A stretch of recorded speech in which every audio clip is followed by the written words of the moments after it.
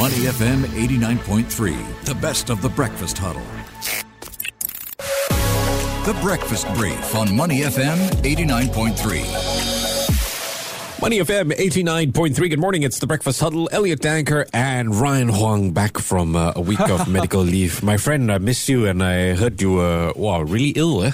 Yeah, my kid had HFMD and it kind of spread to the whole family. So we were kind of down with that. And I have to say it was quite a struggle because we did not know what to expect. And you said it was actually worse than experiencing COVID because with COVID, at least it's so publicized, right, what the symptoms are and it's more flu-like. But for this one, you had ulcers in your throat. Yeah. So that really put me out of action. Of course, distracted me a lot. So it wasn't really a good break. I had to take care of my kid as well. So I'm glad the worst of it is over and glad to be back in the office. So what did I miss? And, considering what you've been through, don't bother about it. Just chill, bro.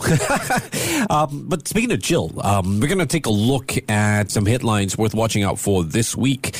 And it's going to be nice and cool, but not as snowy as previously in the Swiss Alps because the global elite are headed back there for Davos. You do say that there are a couple of big differences here. Yeah, so you've got a lot of different, issues at play here, including how the cost of living is now even more prominent in the headlines these days. So when you have a big club of rich people and business leaders meeting up, it really becomes a very contrasting set of optics, right? You've got a lot of issues on the table, including climate change, and you've got all these people flying on private jets to talk about climate change.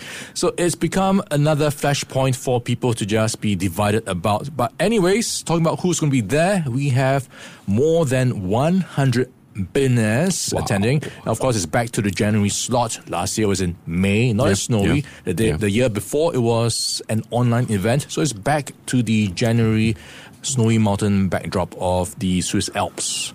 Now, lots of politicians are going to be there, no doubt. I am curious if you're getting any word on any politician or billionaires from, say, Russia, any politicians from China. Are we expecting anything like that? The top leaders from Russia and China will not be there.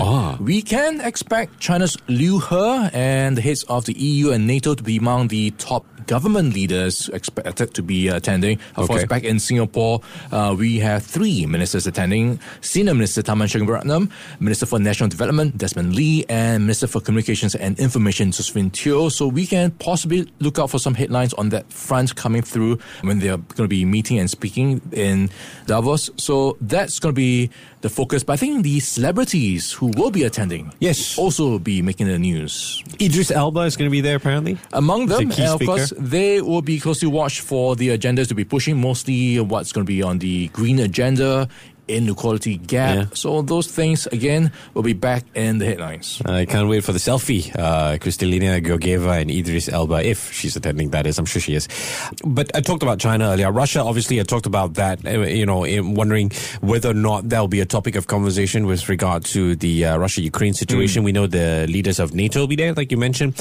But China, now, over the weekend, we have what they're calling an updated report of the COVID-related deaths over the past month since they have gone back from their zero COVID policy, and that number stands at 60,000. Significant because they've been accused of not giving accurate numbers at all. Well, not as transparent as what some people claim. So that's going to be, I think, a topic as well at Davos. No, they want clearer, more detailed information. Of course, it comes down to definitions as well. China has been narrowing the definition when it comes to COVID-related deaths. It really has to be just COVID without any underlying issues. Yes, we talked about this. Declared or labeled as a COVID death. So that's been one of the many reasons why some people are taking the data with a pinch of salt. So that is just going to be affecting the policies by other countries when it comes to border restrictions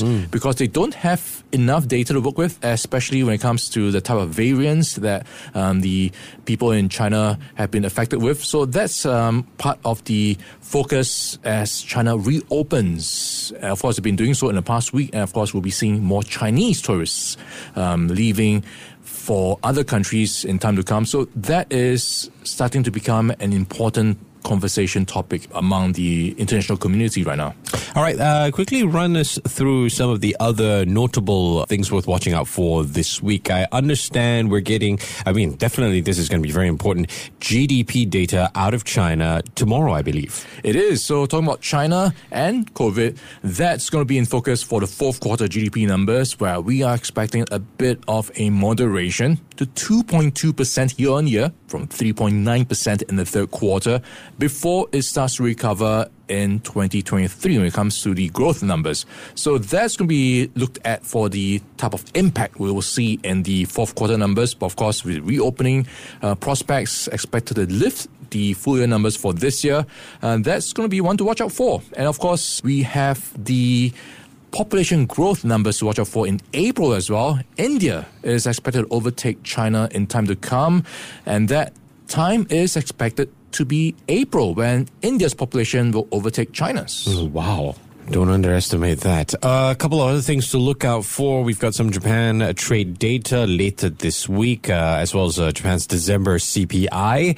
It should be quite interesting to watch out for that because they reopened sometime the fourth quarter of last year. But just for fun, Ryan, I want to talk about this to quickly wrap things up. On Thursday, Bangkok opens a new train terminal, and only because we love going there. And that's going to help with the traffic situation. Gosh, this is going to be a big game changer when it comes to not just domestic travel, but international travel. So it's called the Bangsu Grand Station.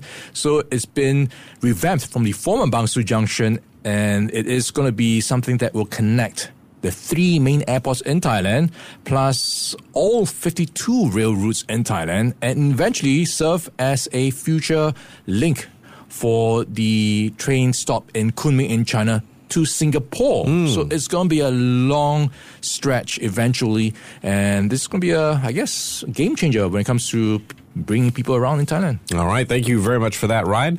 Ryan returns at 7:35 for the Finance Update. To listen to more great interviews, download our podcasts at moneyfm893.sg or download our audio app. That's AWEDIO. Available on Google Play or the App Store.